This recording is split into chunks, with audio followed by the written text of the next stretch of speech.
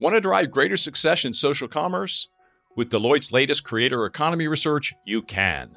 After surveying over 500 creators and 500 brands, our insights are helping CMOs and marketing teams harness the power of content creators. And not only that, but how to do it well. See for yourself by visiting cmo.deloitte.com today. What's the first brand you remember making an impact on you as the daughter of tennis players and a budding volleyball player? Nike. Of course. Yeah, it's an easy one. I had lots of Nike gear, and my parents lived in Nike gear. Definitely Nike, and it was a great one to be affiliated with. What do you love most about Nike? It's the same message. It's an empowerment message, right? It's, everyone is an athlete, just do it. And I think, ironically, they're very relevant messages for the world that I'm in now as well. And when it comes to learning, everyone is a lifelong learner, and just do it. Hi, I'm Jim Stengel, and I help major brands find their purpose and activate it, and the profits follow. For 7 years, I was the global marketing officer for Procter & Gamble, where I oversaw the marketing of hundreds of brands. You may not know it, but the CMOs, the chief marketing officers of all of your favorite brands, are trying to connect you with your favorite products and services through purpose. And on this show, I delve into how they do it. My guest today on the CMO podcast is Kim Caldbeck, Chief Marketing Officer of Coursera, the 9-year-old online learning platform founded by 2 Stanford computer science professors. Coursera is now one of the world's largest online learning platforms. It collaborates with 200 plus universities and companies. You can take 5,100 courses and earn one of 25 degrees. Coursera went public in March 2021. Its market cap is just under $5 billion. Revenue is about $400 million, and nearly 90 million people have taken courses on the platform. My guest Kim has been with Coursera 6 years and has been CMO for 3 of those 6 years. Before that, she worked 5 years at Facebook. Kim studied sociology and psychology at Harvard and earned her MBA at Stanford. This is my conversation with Coursera's Kim Caldbeck. Kim, welcome to the CMO podcast. You are our first guest in the online learning category, so I am so looking forward to this discussion, and I think our listeners will as well, because it's one of the most dynamic categories in the world.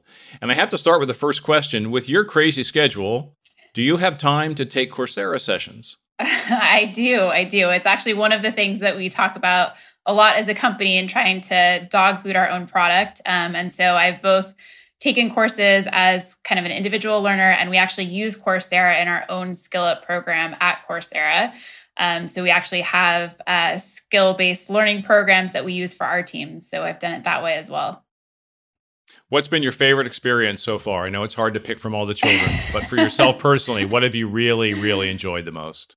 Yeah. So on the personal side, I have 2. One is a parenting course from an instructor at Yale that's amazing. And as a mom of 3 children, it was very helpful. The second is the Science of Wellbeing, which is a fan favorite from Laurie Santos, actually at Yale as well. So it was 2 great courses. And that was one of our top ones during the pandemic as well. Keep everyone a little bit more sane. And then from a business perspective, one of my favorites has been a marketing analytics course that much of our team has taken. That was a really great kind of survey of all the different ways analytics is used in marketing. So those are some of my favorites. So for the aspiring CMOs listening, the marketing analytics sounds good. Anything else you'd recommend from your vast portfolio for those who want to become, better brand builders, better marketers who are listening? Yeah, there's some great brand building courses. Specifically, there's social media marketing. In particular, there's a Facebook digital marketing professional certificate that allows anyone with no prior background to get job ready for a social media marketing role in 6 to 8 months. And it's a really great survey course of the latest in social media marketing. So that's a really great one as well. But really, it'll allow you to experience everything from business strategy all the way through to specific marketing skills. I also did a great SEO course. Marketing is one of those disciplines that has so many different individual skill sets that ladder up to the whole. So it's a great way to get familiar with a lot of different skills. AI for Everyone is another one that I think is incredibly relevant for marketing. That it's another great one from our founder, Andrew Ng. Wow. My marketing director, Liz Keating, wants you to know she has taken several courses and it's helped her big time. Awesome. With our SEO, with our website build, with all of our digital marketing. Yep. So she wants to pass along a thanks to you and your team. Good. I'm glad. So you have had a very big 2021. You got a B Corp certification in February. You went public in March. You're growing revenue. I think your latest quarter was almost 40% after a crazy strong 2020, which we'll talk about a little bit later. And you, in my opinion, have one of the greatest purpose expressions in the world. Oh, you're trying to create a world where everyone, anyone, anywhere can transform their life through learning.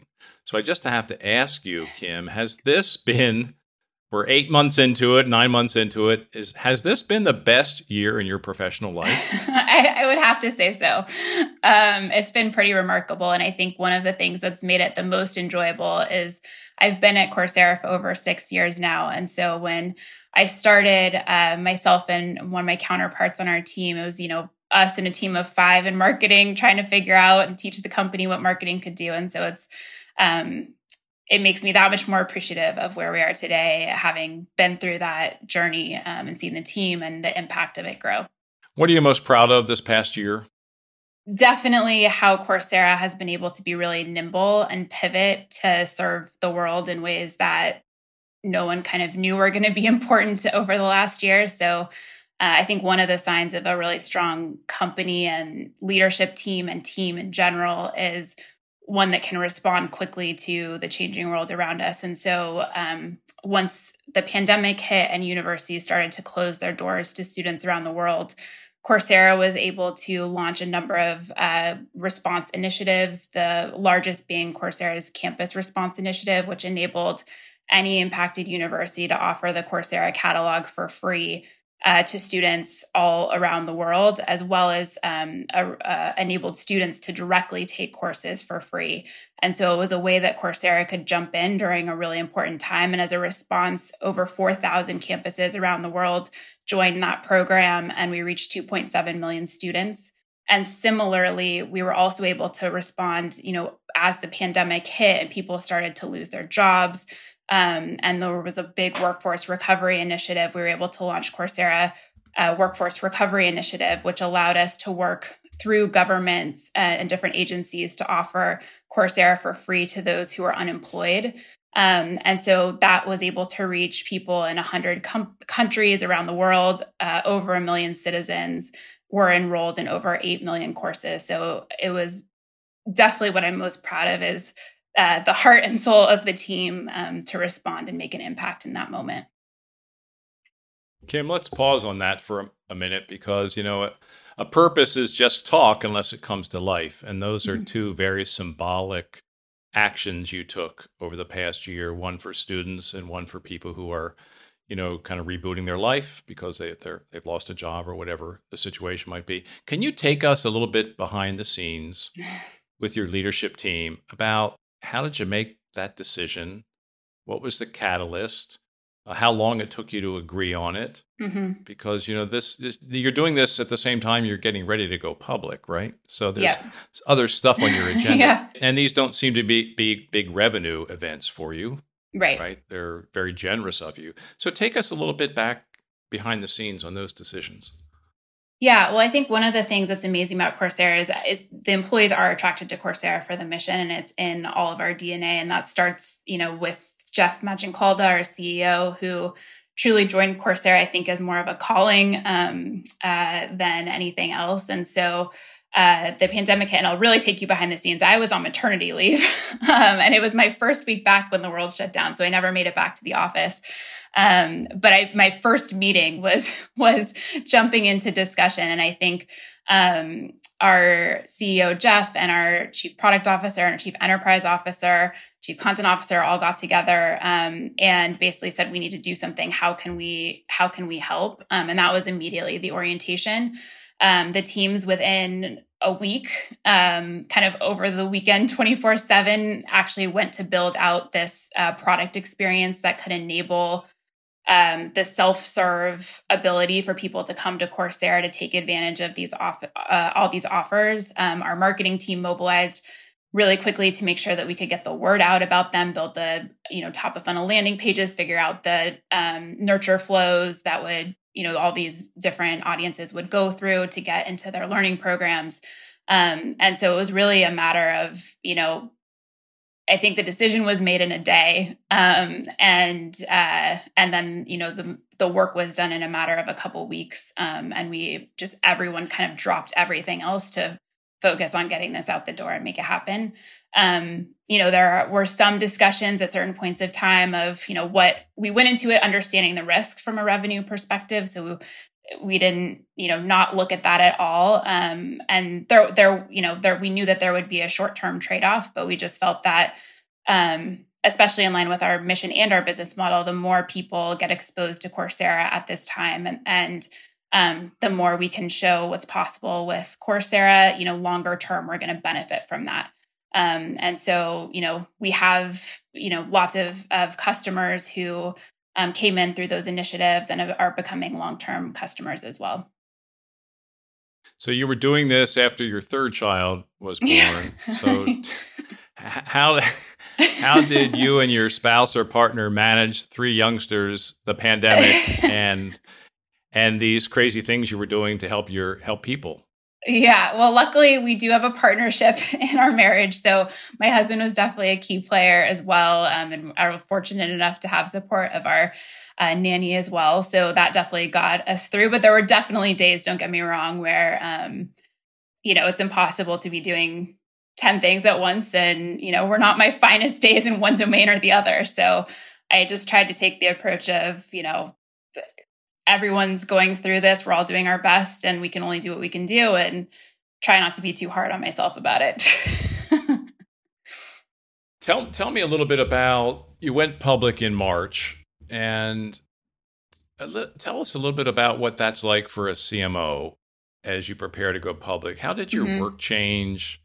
How did your marketing change, if at all? Yeah. So what was that? Take us through that experience and what you learned. Great. So luckily, I'm part of a pretty experienced leadership team. So a number of our leadership team, including our CEO, had gone through the IPO process before. And I'm lucky enough that they took the approach of keep growing the business, stay focused on the business, and we'll pull you in when we need you, basically. And so that was helpful. But it was obviously all hands on deck as we got closer. It was actually we had a relatively short time frame where we were kind of decided to go public and then to prepare for that. And so there was a 3-month period where there are a number of different activities that we were undertaking. And I think one of the biggest learnings that I had is we had at the end of 2020 gone through a big brand refresh, and we had clarified all of our messaging pillars and our positioning and all of that. And so when it came to looking at the S1, it was the best asset because I literally just had all of our messaging docs for different stakeholders in front of me and was, pulling from this one and that one and putting it all together.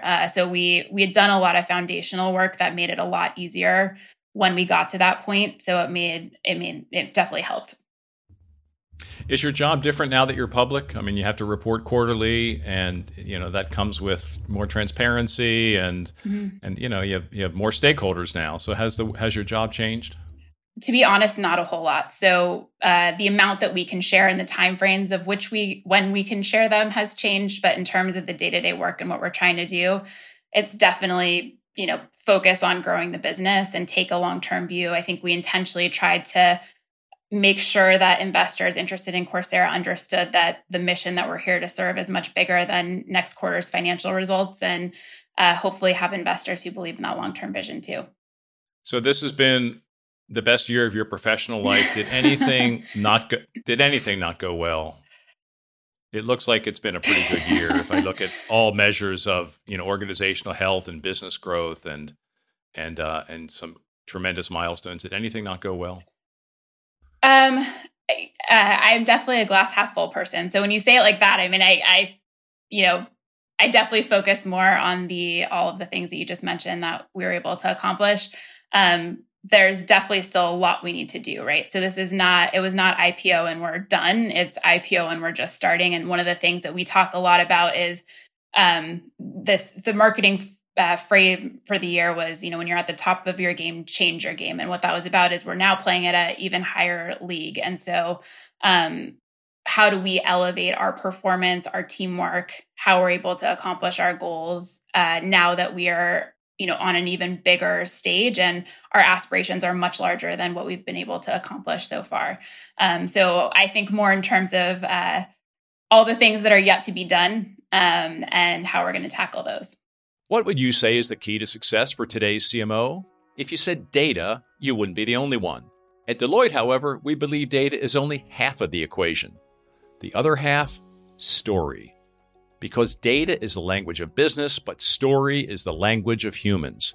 And we believe the most successful CMOs know how to harness the power of both data and story. To learn more about Deloitte's CMO program and how we can help today's CMOs succeed, visit cmo.deloitte.com.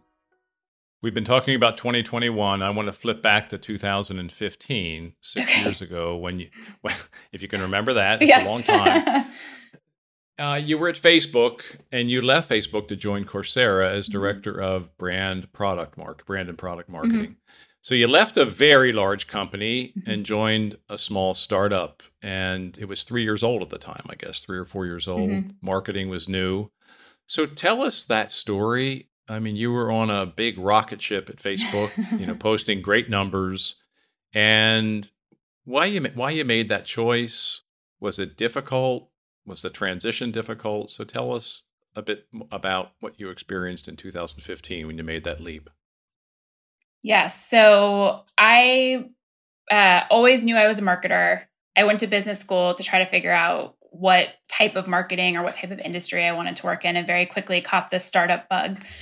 And so my passion was really, how do I use the skills that I have for products and services that are changing the way that people go about their lives in a positive way? So that became my North Star out of school. And I, did my internship at Apple doing iPhone app marketing in early kind of app store days, and apps were changing the way people worked and then, went about their day-to-day lives. And then went to Facebook after school. And certainly Facebook was changing the way that people connect, the way businesses connect to people, and really kind of the whole broader culture. And so while it wasn't a startup at the time, it was still very early in a big shift that was taking place. And I was excited about the idea of contributing to what that could look like. When I'd been at Facebook for 5 years, I'd gotten to do business marketing there, mobile product marketing there, brand marketing there, and really gotten a broad array of skills through that. I learned a ton in my experience there.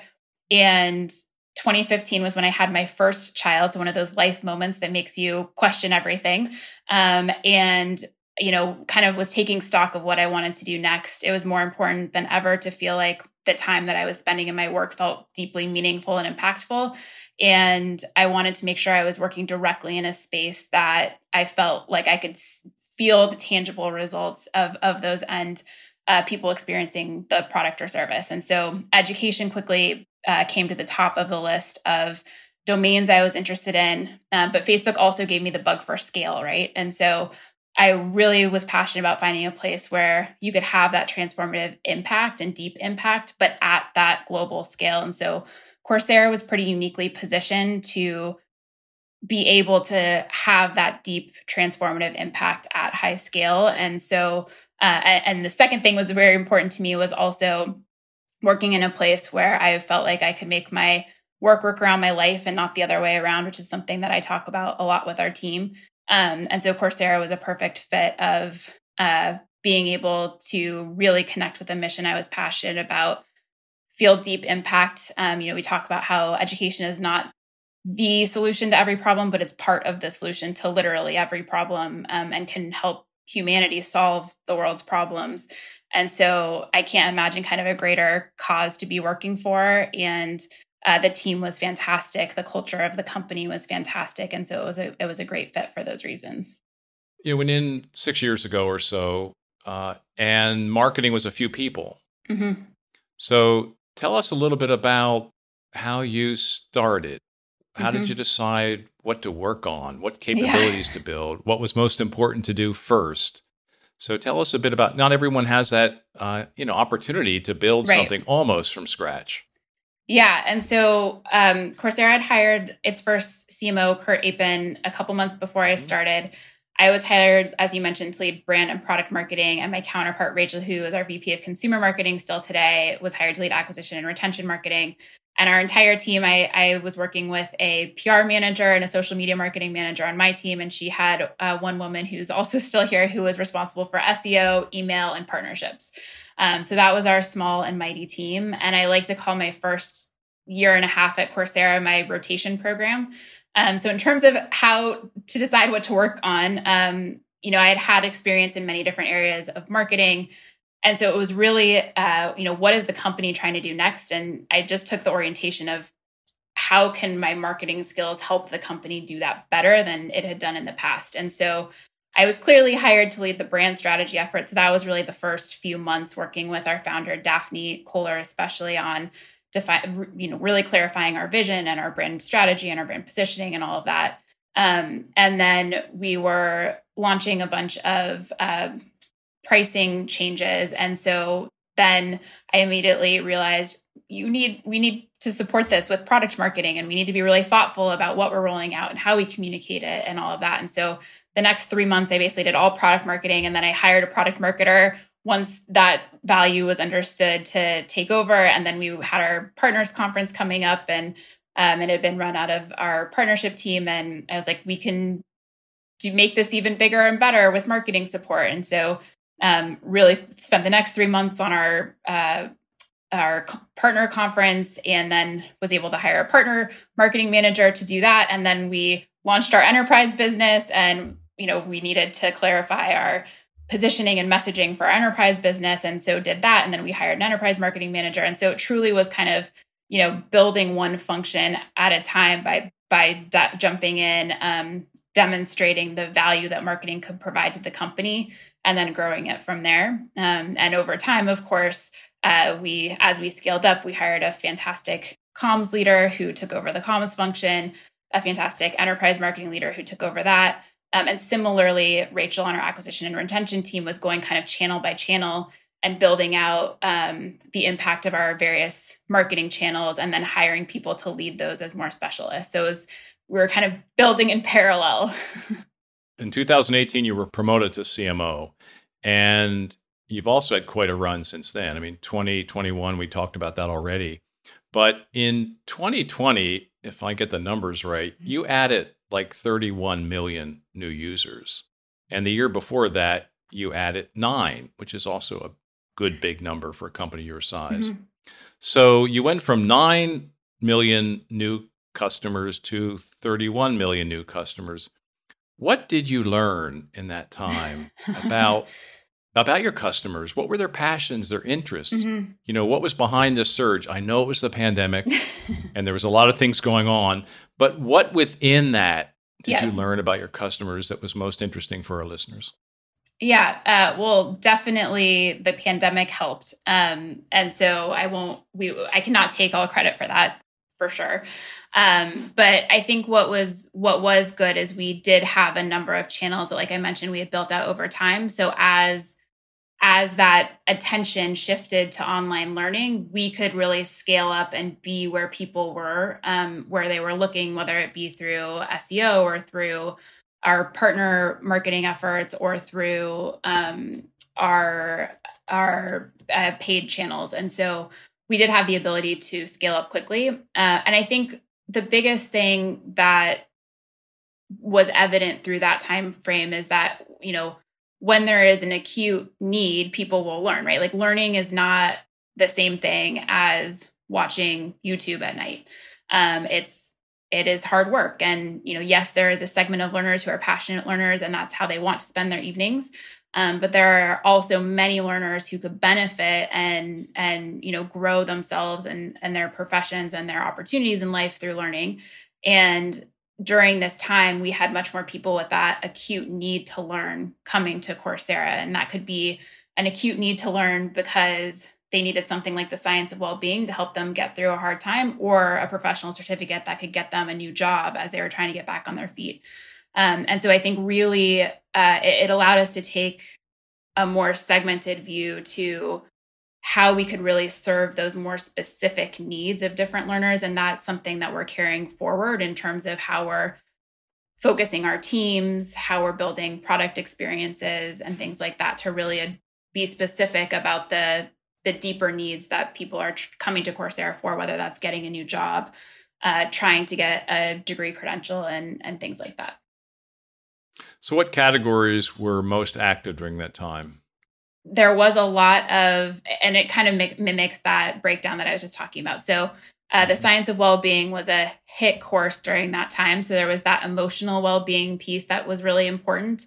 And then there was also a lot of people coming for career credentials. So the Google IT Support Professional Certificate, for example, is one of our portfolio of professional certificates that prepare people for those entry-level jobs, as well as some of the core data science skills that people know Coursera for. So a lot of those, it was that mix of kind of mental well-being plus job-aligned training that really accelerated.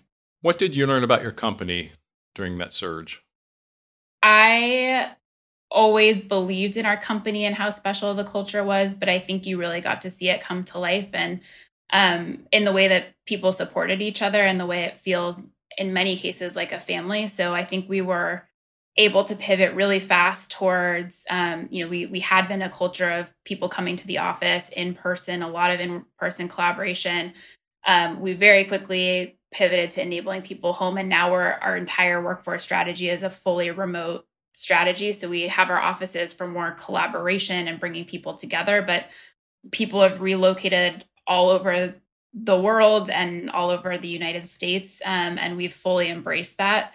And I think also we're able to have, really real conversations around the company about how people were struggling, how we could support them if them or their family members needed help on the medical front. And I think it was reflective also of our company's responses. The Black Lives Matter movement really rolled out, and we really turned inward to understand how we could grow and what we could do as a company for our employees and our customers and learners to make an impact in a positive way. So you are now 100% remote. Mm-hmm. You have offices for collaboration, for meetings, but that's your strategy going forward. Yes, we're fully remote. We're encouraging people to relocate. It's a huge part of our strategy has also been to really invest in more diverse recruiting efforts. And it's been a fantastic tool to be able to recruit people from all over the country and all over the world. It allows us to tap into really great talent sources that we didn't have access to before. And hopefully also retain people. I mean, we have people moving closer to their families, to where they are from, to where they've always wanted to live. We have people who can, I spent a month in Vermont where my husband's from this summer with my family working from there, which I never would have been able to do before. So it just enables all kinds of flexibility that I hope makes work more sustainable long-term. What are you learning about keeping your culture the way it's an amazing culture. You've been talking about it. You're scaling now. You're going remote. You're growing like crazy. I'm finding a lot of companies are struggling with this. They want to go remote, but they just wonder, how will we continue to build the special culture that we have, and to never get complacent about that, continue to build on it. Yeah. What are you learning, Kim, you and your leadership team, about doing that in this remote world?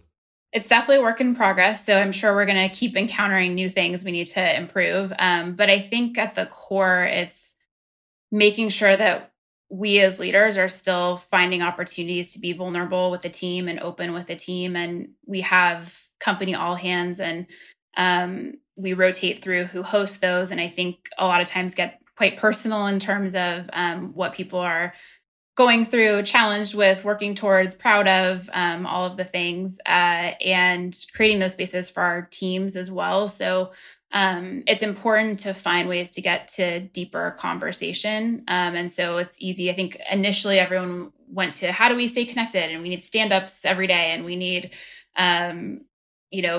more Slack channels and more meetings. And we've realized that kind of meeting cadence has gone through the roof and Slack channels have gone through the roof, but that's not a replacement for intimacy and relationships, right? And so now we're trying to take a different approach of, let's limit meetings to when they're really, really required. so that people have time to actually work, because everyone, is now much less separation between work and non-work time, but build time for more connection time, more human connection time. And I think that's been working the best so far, but we'll continue to have to, iterate on it. And, I'm hopeful that there's a world where we can have both, right? So we can bring people together in person a few times a year and have those social interactions in person, and then also have, the rest of the time that we can be remote and flexible. How are you different as a leader, Kim, than you were 18 months ago after going through all this tremendous change? I think I've always erred on the side of openness, but I think even more so, kind of letting the good, the bad, and the ugly all hang out, especially as we're all making it work at home, is something that I've become more and more comfortable with. So it's not uncommon where I, have a kid running in like everybody else, or I'm still, getting ready for the day as I'm starting a call because I was dropping someone off and all of that. So I think that's one area. And I think the other is, like I mentioned, just really focusing more on how to build. I don't know if this is necessarily a result of the pandemic, but one of the ways I think I've changed the most is really thinking about our marketing leadership team as almost like a sports team, where it's not about my relationship one-to-one with one of my direct reports, but it's actually us as a collective team and how we each understand what we're each trying to work on to be kind of our best selves, and can hold each other accountable instead of it just being that upward and downward relationship. And as someone who played sports my whole life and is the child of two coaches, that's very much my comfort zone. And so I've really loved shifting to that orientation of really looking at our leadership team as a team, not a set of individuals who are leaders, where we're really trying to bring the best out of each other. Are you meeting with your team and your direct reports more or less than before the pandemic? Slightly more. Slightly more. So, but I think it's more, our general meetings are similar, but I think we've actually built a little bit more time for more of those, kind of checking in on how we're doing conversations, seeing what's working and what's not. So I think we're having much better, more meaningful conversations than we used to be, which is, it's easy to get into the tactical and operational all the time. And so we're having more conversations that get out of that zone towards more, deeper ways that we can support each other in our work, and more strategic conversations as well. Now, I want to go back to one more element of 2020, and that was all of these new consumers, the 31 million who came in. I don't know if you call them consumers, you probably don't, but learners. People who came into your brand. Learners, that's better, way better. Learners come into your brand. So many people, so many CMOs have had a lot of new customers, learners, consumers into their brand, and they're all trying to figure out how to keep them. Yep. And how to make them part of their community. And what have you learned about the surge of new learners? Yeah. And how to keep them with your brand? What's your playbook for that? What are some of the strategies you're following? What are you learning? Yeah. So we definitely do have a unique position this year where we have all these people who have joined Coursera. And learning tends to be a more episodic purchase. I don't know if that's the right word, activity to start with. And so our strategy all along has really been to form that relationship with someone and then be able to map kind of where they are in their personal journey from, student through professional lives and beyond, and understand kind of where they are. So for example, a quintessential, never exactly what happens, customer journey might be someone joins Coursera as a Coursera for Campus learner through our enterprise program as a student on campus. They go on to be an individual consumer learner consuming courses or projects or professional certificates to either get their first job or get skills on their first job. They realize they want a master's degree and they come back to Coursera to get that degree. And then they're later managing a team and they want to buy Coursera for their team as an enterprise customer. And so we refer to that as the lifecycle marketing engine. And what we're really trying to build is the kind of data and technology tools that enable us to identify where someone likely is in their journey and how to get them to that next step at the right time. And so that is even more pronounced now as we have all of these new learners coming in. And so we have put more emphasis this year on how do we activate learners to make sure that they actually are learning, since that's one of the biggest predictors that they'll come back and do other things with us later. Many people come to Coursera and then, it's how do we get them actually in a course and learning something. So that has been more of a focus this year, that activation piece, than it has in the past. As well as reactivation. So how do we keep them engaged and interested? And we work very closely with our data science teams on all kinds of models that help us do that. You're the first CMO in the online learning space we've had. So I'd like you've already talked about this a bit, but I'd like you to tell us about your job a bit more. You came in 6 years ago, you've been CMO for 3 years, you've talked about that. But where do you really spend your time, your personal time? Mm-hmm. How do you make those choices? How do you measure success in your role? So could you take us a little bit more into the details of what you do? Sure. So at the highest level, our CEO, Jeff, looks at me and he says, your job is this 30-30 rule. And it's not the show, not the sports show. But it's basically your job is to make sure that Coursera continues to grow revenue over 30% every year, and do that at a sales and marketing percent of revenue at 30% or less. So the efficiency is a huge part of our business model, because it's the lowering of the customer acquisition cost that allows us to lower the cost of education and make it much more affordable and accessible to people around the world. So marketing efficiency is actually built into the value proposition of our product, which is somewhat unique, I think. And so the things that I think about a lot are both, what are the big bets that are going to help drive our growth across the business. We have, 3 revenue lines: enterprise, degrees, and consumer revenue. And so what are the big bets that are going to be our growth drivers for those? And then how do we make sure we can tackle those in a way that's going to be efficient? So we spend a lot of time looking at how our LTV, or lifetime value to customer acquisition cost, is looking across different segments and channels to think about where we have more room for growth and efficiency.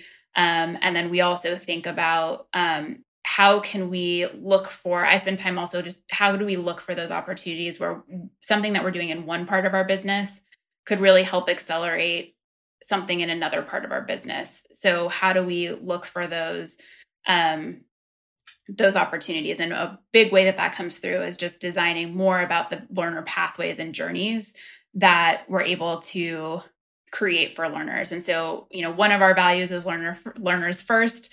And this is a great opportunity to really think about that. So how do we think about, this large unemployed workforce, many of whom maybe don't have a bachelor's degree? How do we think about the pathway that's going to get them into their first, high demand job through a professional certificate, and then, actually allow them to earn a good living, and then use that to actually count for credit and entrance for a bachelor's degree, like our University of London bachelor's degree in computer science, which, then, they can complete their bachelor's while they're still working, and, really kind of sky's the limit from there in terms of what they're able to accomplish. So that's just an example of kind of thinking about how something that we're doing in one area could fuel another and really get learners to those outcomes. A lot of CMOs don't have a terribly clear brief from their CEO. Yes, mine's very clear. Yours is extremely clear, and I love that. Hey, tell us a little bit more about your relationship with Jeff. That's such an important relationship, CMO, CEO. Mm-hmm. You've talked about him very favorably several times already in the podcast. How have you built that relationship? What kinds of things do you two work on together? When do you bring him into things? So tell us how you built such a strong relationship. I think when I think about my job, I think about it as how can marketing serve the business versus what marketing should or shouldn't be doing. And so my orientation is very much towards, what is the next most important? How can I take my understanding of our learners and customers and our product and understand where we could be going next, that is most important to the business, taking our overall strategy and competitive landscape and trends all into account. And so I think that has been a place that was kind of the foundation of where we started working together. We have a 3-year strategy process at Coursera where we really look at, that full lens and try to figure out what needs to change in 3 years. And so really taking that kind of business model approach to driving our strategy allows us to connect well in terms of, what we need to be doing next, how to invest next. And so I definitely look at him more as a partner in helping get his feedback on where we should be driving that growth from and where we want to place bets or what we could be doing. And luckily our CFO also has a very growth mind. Yeah. other view of a growth mindset. He has a growth mindset in both ways. But he's very oriented towards growth. So, there's a lot of willingness to take both a short-term performance view as well as a long-term, if this is what we're building, what do we need to be investing in today to get there? And I think that creates a really nice balance where we can take some risks that, may not have the same immediate return, but still keep that efficiency in mind for the majority of our activities, which are more performance-based. So I think that balance has been really good. How do you keep the discipline, Kim, of working on the future, the 3-year plan and what's beyond that even, versus working on today? That's a tough tension. And I think a lot of people get sucked up into today. And if they're not preparing their company for the future, I don't think CMOs are doing their work or CEOs are doing their work. So how do you keep that discipline? We actually have a really good operating structure at the company level that helps build some of that in. So every spring we go through 3-year strategy planning at the company level. And then each of our departments builds on that. So we have a 3-year strategy from a marketing and comms perspective that shows, in order to accomplish those company goals 3 years from now, here's what needs to be most different about our department. Here are the key things we need to prove. And here's where we're going to need to invest the most. And so that really gives you that longer term grounding. Then every summer we go through a workforce vision exercise, which is much more about skills and capabilities and staffing ratios. That will enable us to get towards that 3-year vision. And then in the fall, we go into our next year planning cycle, which both in the 3-year plan and the 1-year plan is an opportunity for growth bets, which is a way that we drive, innovation and big idea thinking in the company as well. And so those really give us very clear times of year where we're bringing people together and thinking about those long-term views.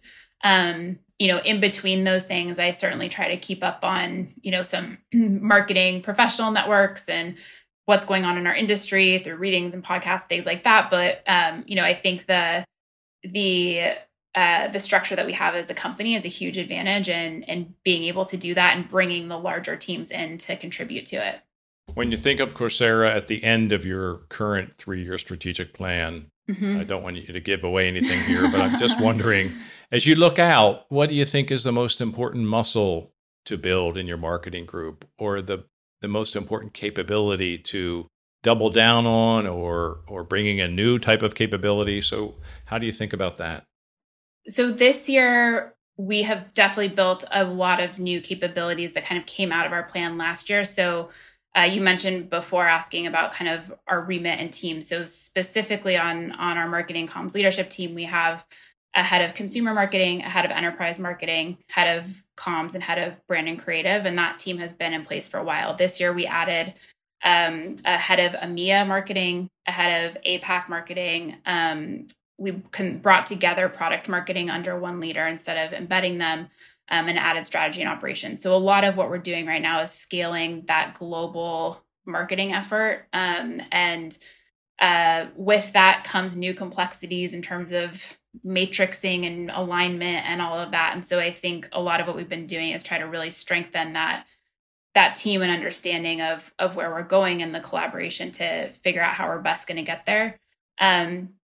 So from a 3-year perspective, I do think we'll continue to get more global. We'll continue to invest in one unified lifecycle marketing engine, like I talked about. So really making sure that as registrants come to the top of the funnel and learners come into Coursera, we're getting them to the products that they most need across enterprise and consumer.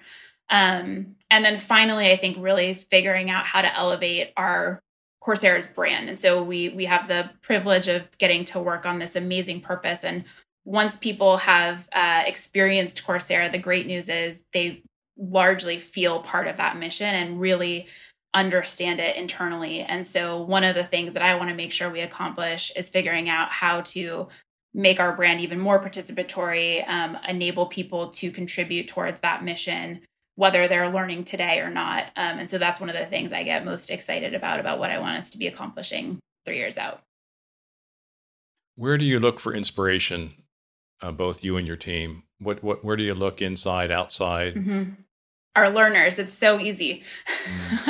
Yeah. It's it's one of the things that I love most about my job when I first started at Coursera, and I was putting together and creating a lot of our early learner stories, and we just have databases of these incredible learner stories, and each one is so powerful, right? And so, one of my favorite recent ones is a woman named Chelsea, and she's from Tennessee, and she was in a homeless shelter. She has 2 daughters, and she launched a new career through the Google IT Support Certificate and is now working at Google. I mean, these stories Wow. are incredible. And so that's a recent one. And one of my favorite from one of my earliest stories that I was hearing about was a woman named Balesh in India. And she was taking a social psychology course and was working on this Day of Compassion. And she ended up doing a whole project around sexual abuse in rural India. And that project became her lifelong career and passion. And now she is teaching in schools all across India about sexual abuse and prevention and all of this. And she talks in that story about the ripple effect that something like this has. And so what I like to think about as we tell our stories is how far out in the ripple can we get? So there's certainly, people who come to Coursera and they get a new job, and that's wonderful. That's a transactional outcome, right? But it's a very big one, important one, and an awesome one. But how do we then understand, what did that do? And it's usually, I now have confidence that no matter what is thrown at me, I can, I have control of my life. I have agency in my life. I can accomplish my dreams, and I'm in control. So that is the kind of the emotional component that goes to that. And then beyond that, what did that do for their family? And how did it allow them to provide an example for their daughter that you never stop learning? And I am like notorious for getting teared up as I talk about learner stories because they're so amazing. And then ultimately beyond your family, how does that impact your community? And so many of our learners that have had the biggest impacts actually go on to give back to their communities, whether it's through a nonprofit that they start or community work or whatnot. And so it's really easy to be inspired when you have stories like that in front of you every day. How do you intentionally find those stories and spend time with those stories? I mean, how do you do that? Like, you have a day in the week where you say, I want to really immerse myself with the learners, or it just sort of happens as part of your fabric of daily life? We have it as part of our fabric in the company. So we share learner stories at our all hands presentations. Our social team is sharing them out on social all the time. So they often will share in our marketing Slack channel the latest story that they've seen. So it's very much kind of embedded. It's something that we try to weave into our culture with really emphasizing that learner first value and try to share around the company. Kim, before moving to the creative brief section, which is where we close the podcast, I would like you to comment briefly on 2 issues that I think you are uniquely positioned to comment on. And one is obviously online learning, and your advice maybe to the CMOs out there who are trying to build their organization's capability, trying to build a culture of lifelong learners and people who are always stretching and self-improving. What's your advice to them to use your resources, other resources to the maximum so that they build a learning organization? Yeah. So just to promote for a second, we do have a marketing academy within our Coursera for Business offering, which has skill sets for all marketers, right? And so it's a great tool to, like we were talking about earlier, give marketing teams skills from many of the best companies and universities around the world. So I will say that. But beyond that, I think just learning happens when there's a need for most people. And so really continuing to focus on how to tie learning to core objectives that people care about. So whether it's, at Coursera, we weave it into our performance review. So, every time we go through a review cycle, we have learning goals. And those learning goals tie to, course areas that you can learn through Coursera or things, heaven forbid, that you could learn outside of Coursera. But I think that culture of, this is a skill you need to develop. Here's a learning option to get you there, is critical, because if it's just, pick it up, it's a good idea. I think you're going to get pretty limited uptick. And so I think really building it into how you think about people development at your company is a key thing. What do you think online learning will look like a decade from now? I hope it's just learning.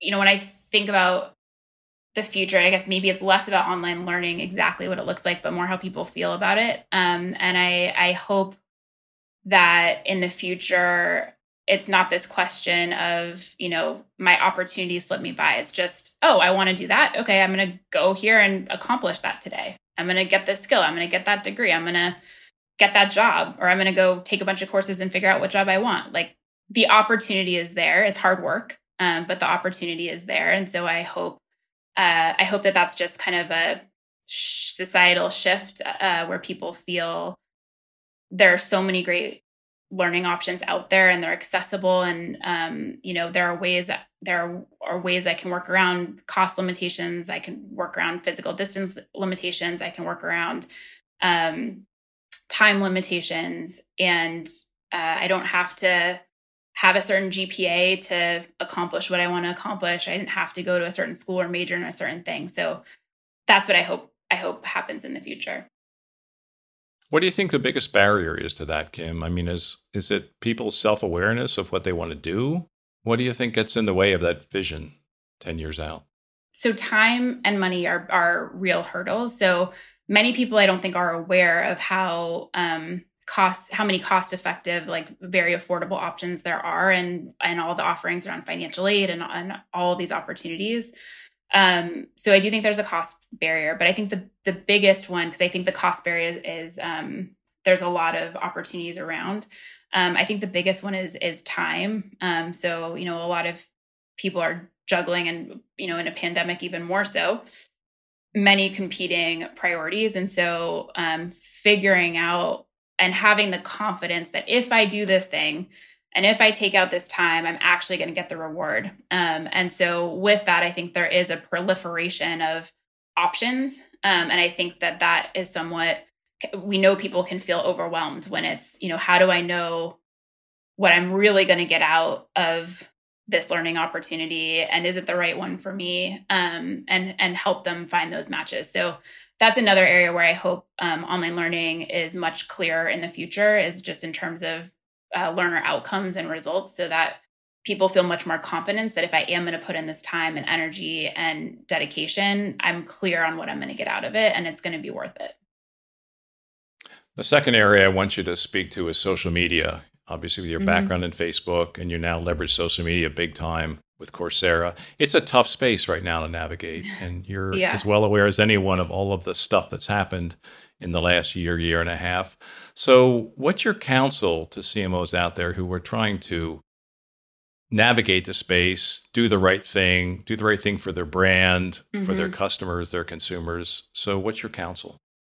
Yeah. So we, over the past year and a half, probably have developed a series of guidelines, things like that are rooted in kind of our brand and DNA and what our mission is in the world. And so those guidelines are intended to help us give direction of, who should we partner with or who should we not partner with? When would we stop participating with a partner? What type of content is allowed on the platform or not? Or what type of social topics do we comment on or not?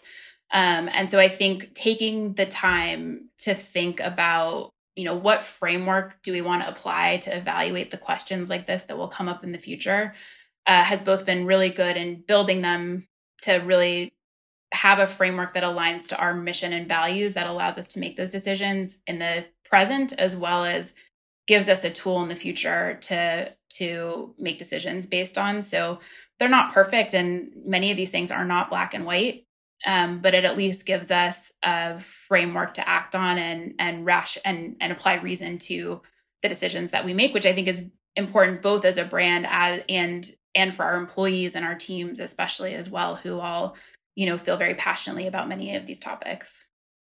How did you build the framework? Was it with your employees, with your partners, a little bit of both? A little bit of both. So myself, our head of comms, Jeff, and our kind of executive team was the first pass, and we definitely validated it with employees in different areas, and also clearly with partners as well, who's ultimately it's their content on Coursera. That's what is offered. So definitely validating with different stakeholders and kind of pressure testing. Are there things we should tweak about this? Like, let's use some examples and run through them. Do they get to outcomes that we think are in line with the decisions we would want to make? Let's move to the creative brief. And my first question is, what's the initiative or marketing event or campaign that you are most proud of in your young career? Young career, you threw a curveball at me. I was going to say, the one that I'm most proud of is our brand relaunch that we did in December. And particularly with that, brand, we wrote a manifesto to go with Coursera's brand and a brand anthem video. And I'm just really proud of the expression of what that is and the clarity that it provides about what Coursera is in the world to do. I'm happy to read it if you want me to, but I won't if you don't want me to. Go ahead. No, please. All right. So our Coursera's manifesto, which is really, why we exist in the world, is that learning is the source of human progress. It has the power to transform our world from illness to health, from poverty to prosperity, from conflict to peace. It has the power to transform our lives for ourselves, for our families, for our communities. No matter who we are or where we are, learning empowers us to change and grow and redefine what's possible. That's why access to the best learning is a right, not a privilege. And that's why Coursera is here. We partner with the best institutions to bring the best learning to every corner of the world so that anyone, anywhere has the power to transform their life through learning. So that is our manifesto, and our brand anthem video was learners around the world reciting that in their own environments. And that expression I just find so inspiring and something that I hope we are able to share in much broader ways for people to participate in the future. Kim, tell me a little bit more about that manifesto. It's beautiful, by the way. How was it? Who did it? Who created it? And how is it being used within your organization? Mm-hmm. Yeah, so a lot of it was actually kind of co-written with our Stephanie Hale, our senior director of brand and creative, with Jeff and myself, and really kind of iterations through that. We did have an agency support from through some of our brand relaunch, but the manifesto was really largely ours. And we use it in new hire orientation kits. We talk about it we refer back to it in a number of presentations that Jeff gives, keynotes, things like that. And we definitely also will read it as part of our internal all hands and things like that also. But it's the first thing you get when you become an employee of Coursera is a box with that on top. Who's been the most inspiring person in your life? I have to, I think, say my parents in a lot of ways. Like I mentioned, they were coaches. And so many of the values that are important to me came from them. And, things like always do your best. If it's worth doing, it's worth doing well. That growth mindset, it doesn't matter if you win or lose, just get better each time and make sure you've done your best. The team orientation of, building each other up, supporting each other, and really trying to kind of leave the world and the people around you better than they were before they interacted with you. What's the next Coursera learning experience you're looking forward to? Probably a guided project. So we have guided projects where you can learn a new tool and you can actually follow along side by side, and you don't need to download any technology. And so I was about to start one and I didn't, but I want to do a Scratch one with my daughter actually, to help her learn Scratch. That's what I'm most excited about. So if I had your 3 kids on this podcast, what would they want me to ask you about? Oh my gosh. When is mommy going to come play next? All right. Who would you like to hear in the CMO podcast, Kim? Ooh. Well, one of my mentors who I love is Rebecca Van Dyke. And I think I've learned a lot from her. She is a CMO at Facebook working on AR and VR. And from a leadership perspective, I think I learned the most from her, from anyone else. And I think she's fantastic. Oh, we haven't had her on. That's a great idea. It's a great idea. So maybe we'll ask for your help on that. I think that'll be a great discussion. Awesome. Kim, and last word to you. Anything for me before signing off?